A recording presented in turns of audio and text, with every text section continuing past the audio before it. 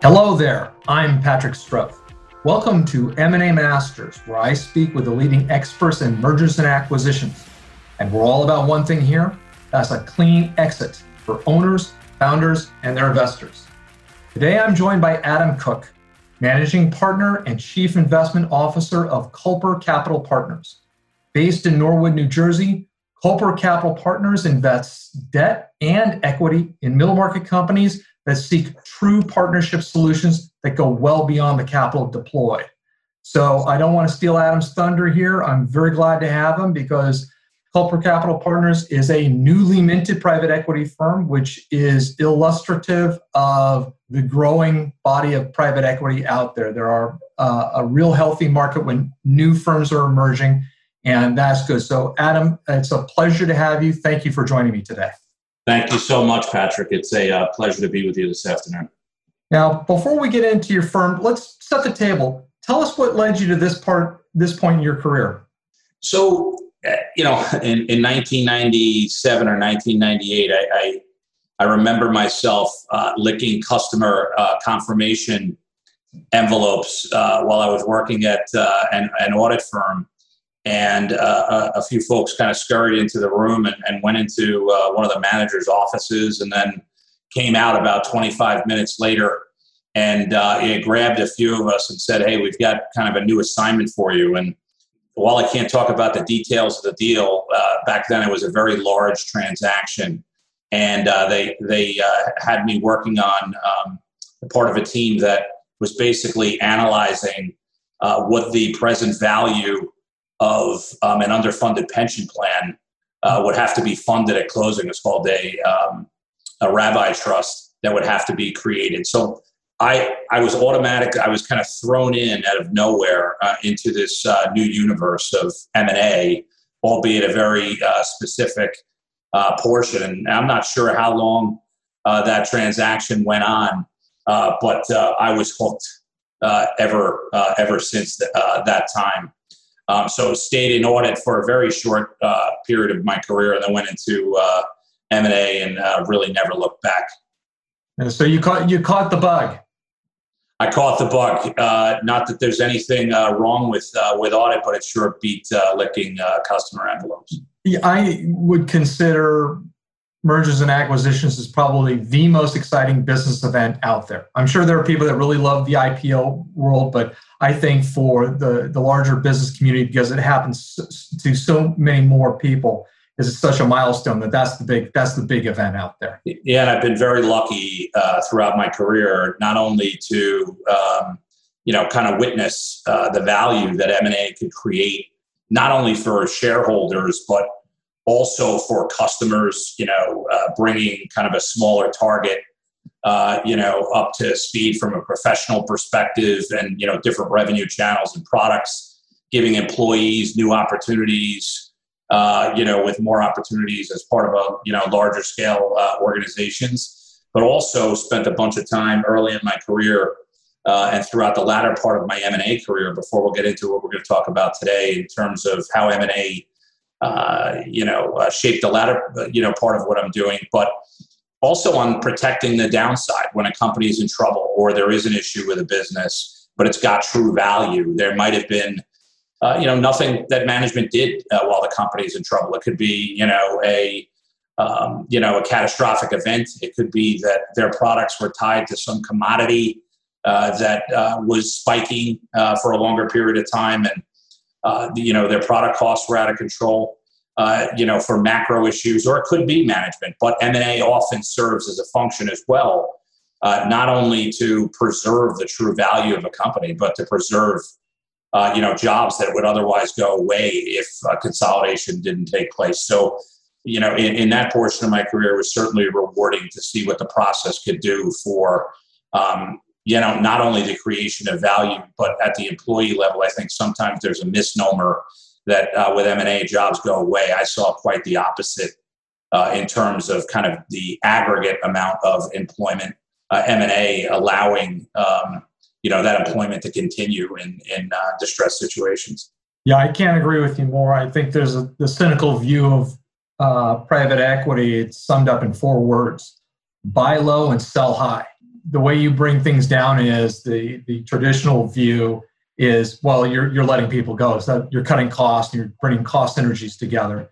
That's not necessarily it. I mean, there are a lot of companies that are well run, well managed, but they get to a point, one author called it no man's land, where the management in place can only get so big, and then they need another skill set to go to the next level. And you're not too small to run unnoticed. You get to a size where you got to take another step up, or otherwise you're going to have a problem. And who better than somebody that's done that time and time and time again successfully, to hold your hand and bring you there.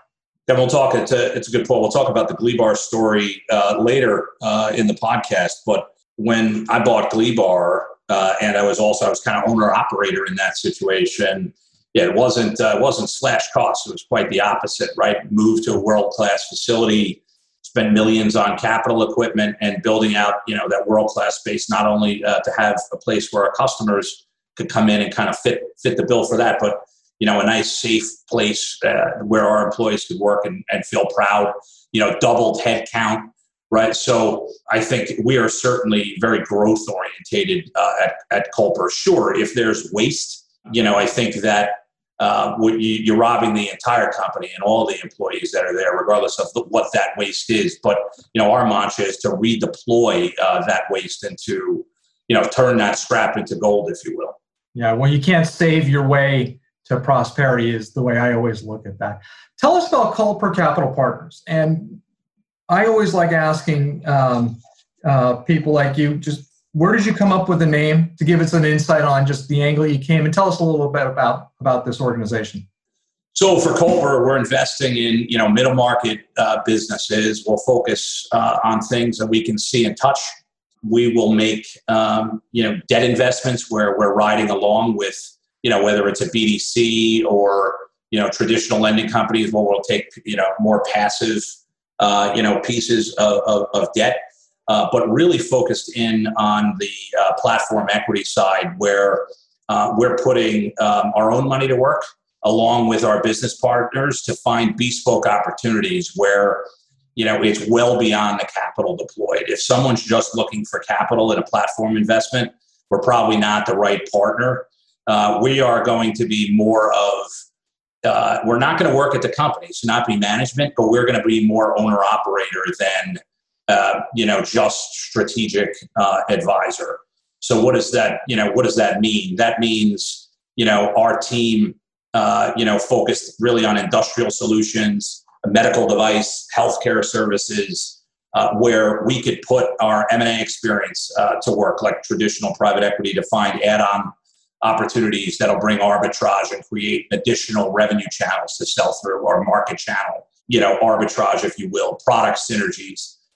We are going to evaluate whether the ERP systems are up to date. Often in lower middle market companies, there's so much low-hanging fruit, in that investment, and albeit it takes a lot of time.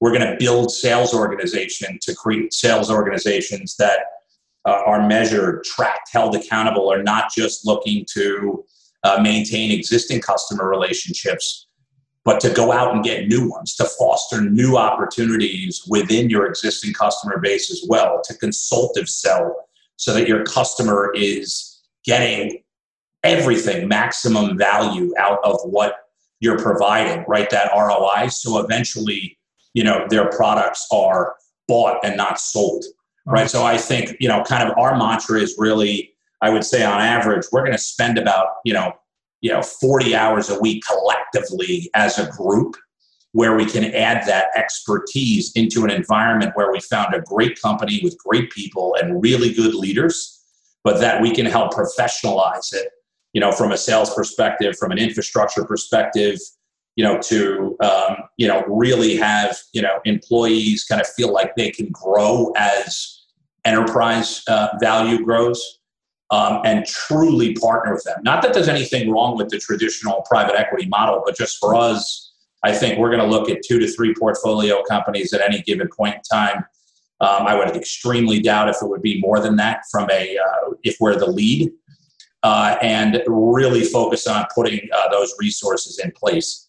We just brought on a medical device expert that's been in the industry for 25 to 30 years in leadership positions. He was actually a customer of mine when I was the CEO of Glebar, because we're, kind of heavily involved in looking at opportunities in the medical device space, right? So we really want to be able to bring much more than that, that check to the table. It's got to be real attractive for prospective targets out there, the management, where you're going to make them best of breed. You're going to get them out there and have them excellent. I think the saying I heard, I'm stealing it from somebody else, but nobody wants to buy or subscribe to the second best software security system out there. They want the best. And that's what you're specifically offering out there, is bringing them to the level. They probably are at a high level already, otherwise you wouldn't have an appetite for them. But to get to be that best of breed and stay there comfortably and move at that higher platform, I think it's very, very exciting. There's a great value opportunity that you guys are offering.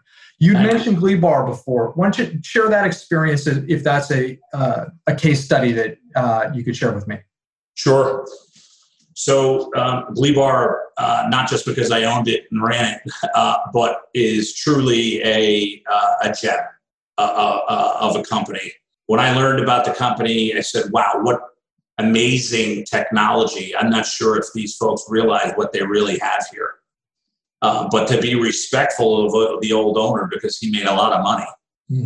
It was run, a bit like a small deli, versus a world-class organization. While they had such talented people, including the old owner. He's one of the smartest engineers I've ever met to date, and he's 85 years old, and that's a true statement. Wow. They didn't know the definition of sales. It was, if you build it, they will come, if you will. It was, well, this is the way we do things. And it was a whole lot of talking and not a whole lot of listening to the customer. And it was an engineering company, and that's great. It still remains that intimate engineering company today. But what we really did was kind of turn that into a sales organization where go out and see your customers and consult with them, become their partner, to where, again, I use the term a lot, where your products are bought, not sold. That's really the value proposition that your customers should demand of you. And we really turned that into a sales organization over time. We also really focused in on the customer and employee experience, right? We moved from, 2.5, if you will, old facilities that were kind of, beaten down. We had to walk parts across the street in a winter storm, to what we considered, was more indicative of the products that Glebar sold, the world-class facility, where employees would feel good about going to. It had world-class filtration. Everything was always kept up to from a safety perspective, and they were really given the opportunity to thrive. So on day one, we kind of decided, hey, we're moving, and we did that.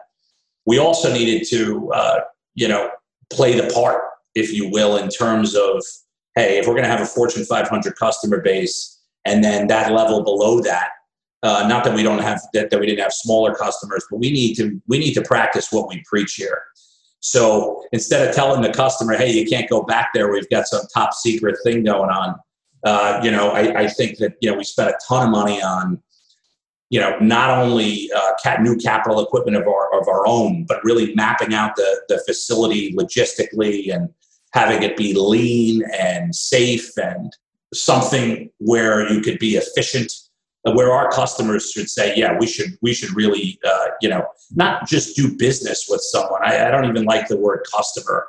They have to become a trusted partner. And I think that's a, real part of what we did. I think the biggest thing what we did, and certainly we're going to do this at our portfolio companies here at Culper, you have to incentivize people. Not that people aren't going to work hard for their paycheck. They are, but you need to align them with what you're trying to do, not only from a dollars and cents perspective, but also from a cultural perspective, a safety perspective, an overall value perspective. I always often use the phrase, if you're not adding value anymore and you're still sitting at your desk, go for a run or whatever you like to do. If you still come back to your desk that day and you don't have any value, go home. If you don't have any value to add that day, right? And that, not because I was trying to be negative, it was a positive thing, right? Meaning, we celebrated failures at Glebar, right? Because if you can't celebrate failures, you're never going to be able to take those risks to win. Yeah. And I think with aligning employee incentives, with where you're trying to go, is uber important. I think that the most gratification I got when we sold Glebar to Arcline, and I still maintain a minority position, was seeing the faces of key employees that participated in that transaction with the look of shock on their face. When you told them, what they were going to receive in proceeds. So I think alignment, and not only alignment with your employees, but everyone, your suppliers, and seeing value in everything that you do in that ecosystem of that company that you own. Well, I'm very pleased that we're having this on a recording, and I'm going to encourage everybody to have a re-listen to this. Those steps that you took are absolutely fantastic and very, very thorough. And it took a little bit of faith, or quite a bit of faith, I can imagine, because these weren't small capital outlays to get the physical plant put together and everything else lined up. But it was great because you can tell clearly that you had it in your heart and you had it in your core that this is the direction we're going to go. We're not going to worry about short-term outcomes. We've got a long-term goal here, and I just cannot vision anybody not embracing that approach.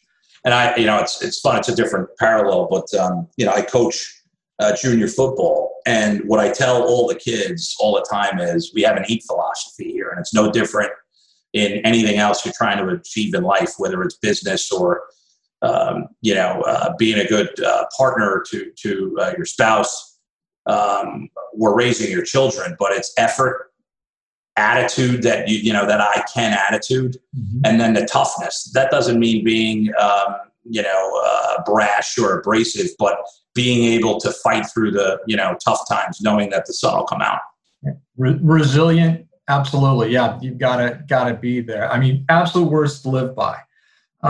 Adam, what's your ideal profile for a target now? What are you guys looking for? Yeah, I mean, I think it's a founder-owned business or a second-generation business that truly has a differentiating product, whether it's manufactured or distributed, that they're in the second inning, right? So think $20 million of revenue, $4 million of EBITDA, but that founder / owner is saying, hey, I recognize I'm in the second inning. I've done an unbelievable job at this business, but not only do I need money, but I need more than that, right? I need someone, and when I say someone, a group of folks who could kind of come in, and build for the future to say, wow, I'm listening to these ideas and they make a whole lot of sense. And,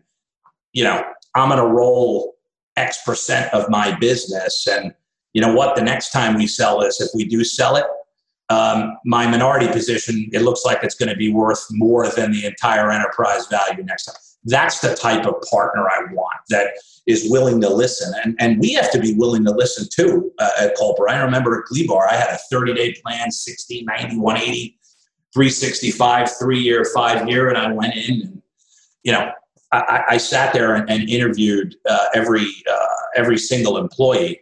I actually went to my first customer visit in Ireland, and after we landed, after a 9-hour flight, went directly to a company and actually pointed to a poster and said, hey, what's that? And I said, that's neat. And they said, that's what you do, sir. I had no idea what even the picture was. Talk about humbling. All right. So you have to be willing to listen. So those plans that I had put together after I went on those customer visits, did a lot of listening, not only to customers, but our employees and suppliers alike.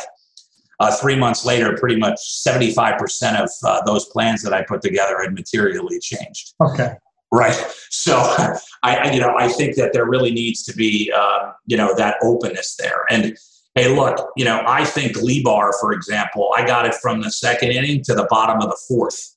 Wow. right? And I think the next buyer and that bottom of the fourth and this is not being boastful, but I think was pretty impressive. It's a unbelievable company today that our client's going to do phenomenal with.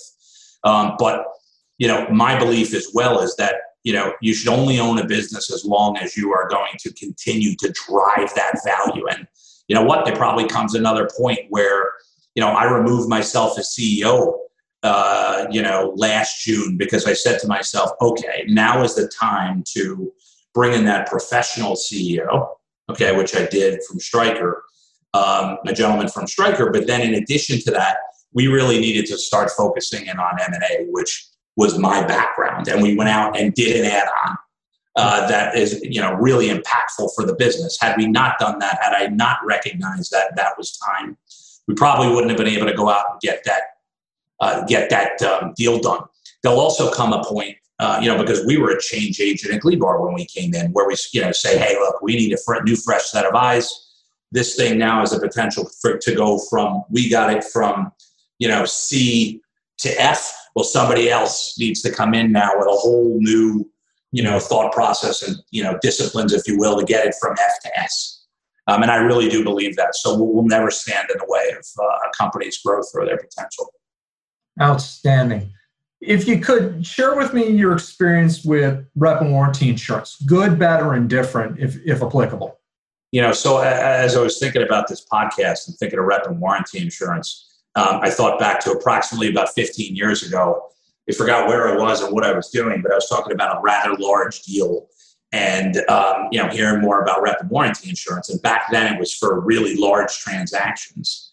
And I remember I wrote a one-page article. I forgot where it was published, but M&A insurance with a big, exclamation point. I probably still have it at home. It was probably very, very generic and probably didn't get a lot of reads. But now it's completely changed the landscape of transactions. I mean, we're working on a deal now with enterprise value of 30 to 40 million, and rep and warranty insurance is available. So, to me, why is it important to the seller?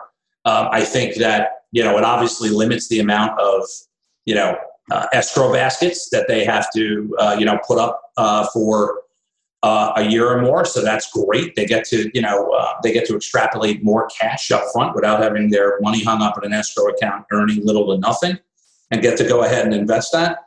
I think for the seller, certainly, it provides risk mitigation.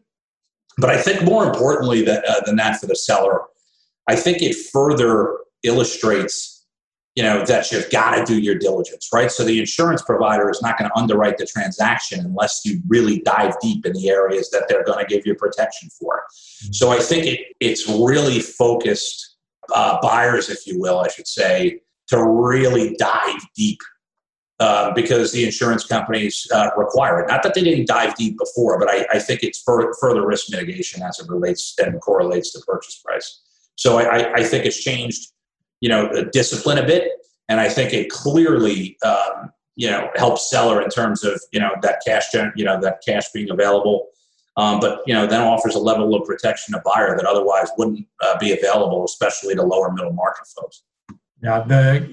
Since that first piece you wrote 15 years ago, it's been a lot of change. It's almost as much change as online businesses. I mean, right. Night and day. I think it did not get a lot of traction because the cost was very big in the early days, and also the coverage was very, very narrow. For example, in Silicon Valley, you couldn't get past first base on rep and warranty because it excluded intellectual property reps. So it accelerates the process, and I think it particularly when you're trying to attract management from the target over. Avoiding hammering them into the ground over terms because you have a lot more leverage is really a good long-term strategy. I mean, you were talking about all the great things that you do for quality of life and trying to get people all on board with you. It can start there with management, and it's just one way that eases it through. And I think what I'm very happy about for us is that it was a product that was reserved for the larger middle market deals north of $100 million of transaction value. And there are so many owners and founders that don't get to 100 million, but they get to 20 and 30 million. and they could really benefit from this. And that's the one thing that's happened in the last about 16 months is that a number of insurance carriers come in and they're targeting those sub $50 million transaction value deals. They're coming in with really competitive rates. They're broad coverage, just as broad as larger deals. And the eligibility standards are easier. Now, Adam, as we're in this period of the year, COVID-19 is still around. We were stumbling and trying to get our legs under us to open up a little more full, and we're having some roadblocks here. How do you see from your perspective, either COVID or non-COVID, on the future of M&A for, let's say, through the end of 2020 into 2021? Look, I mean, I think in the intermediate term, M&A is going to come back in a big way. I think, M&A has obviously been hot for so long, but let's face it, there's going to be businesses that are struggling to come out of COVID on the other side, particularly lower middle market businesses, where I think consolidation is going to be more important than ever before to save a lot of these businesses. So the intermediate term, I think, we see a volume, that matches 19 or even higher. Okay. I think that in the short term, I think it was Blackstone. I saw someone reference the other day about M&A's, going to continue to slow until people could shake hands again. I believe that, where we're the lead investor, I'm not doing a deal unless I could look someone in the eye. And I think that's extremely important. So I think in the short term, people are going to have to get creative. You're going to have to travel safely to be able to go, walk the floor, see how the culture is at the company. How do the employees look when they're working? All of these things are really, really important and go well beyond just the dollars and cents that you can see in a spreadsheet doing diligence or in a Zoom call where you can't, read body language. So I think people are going to have to adapt.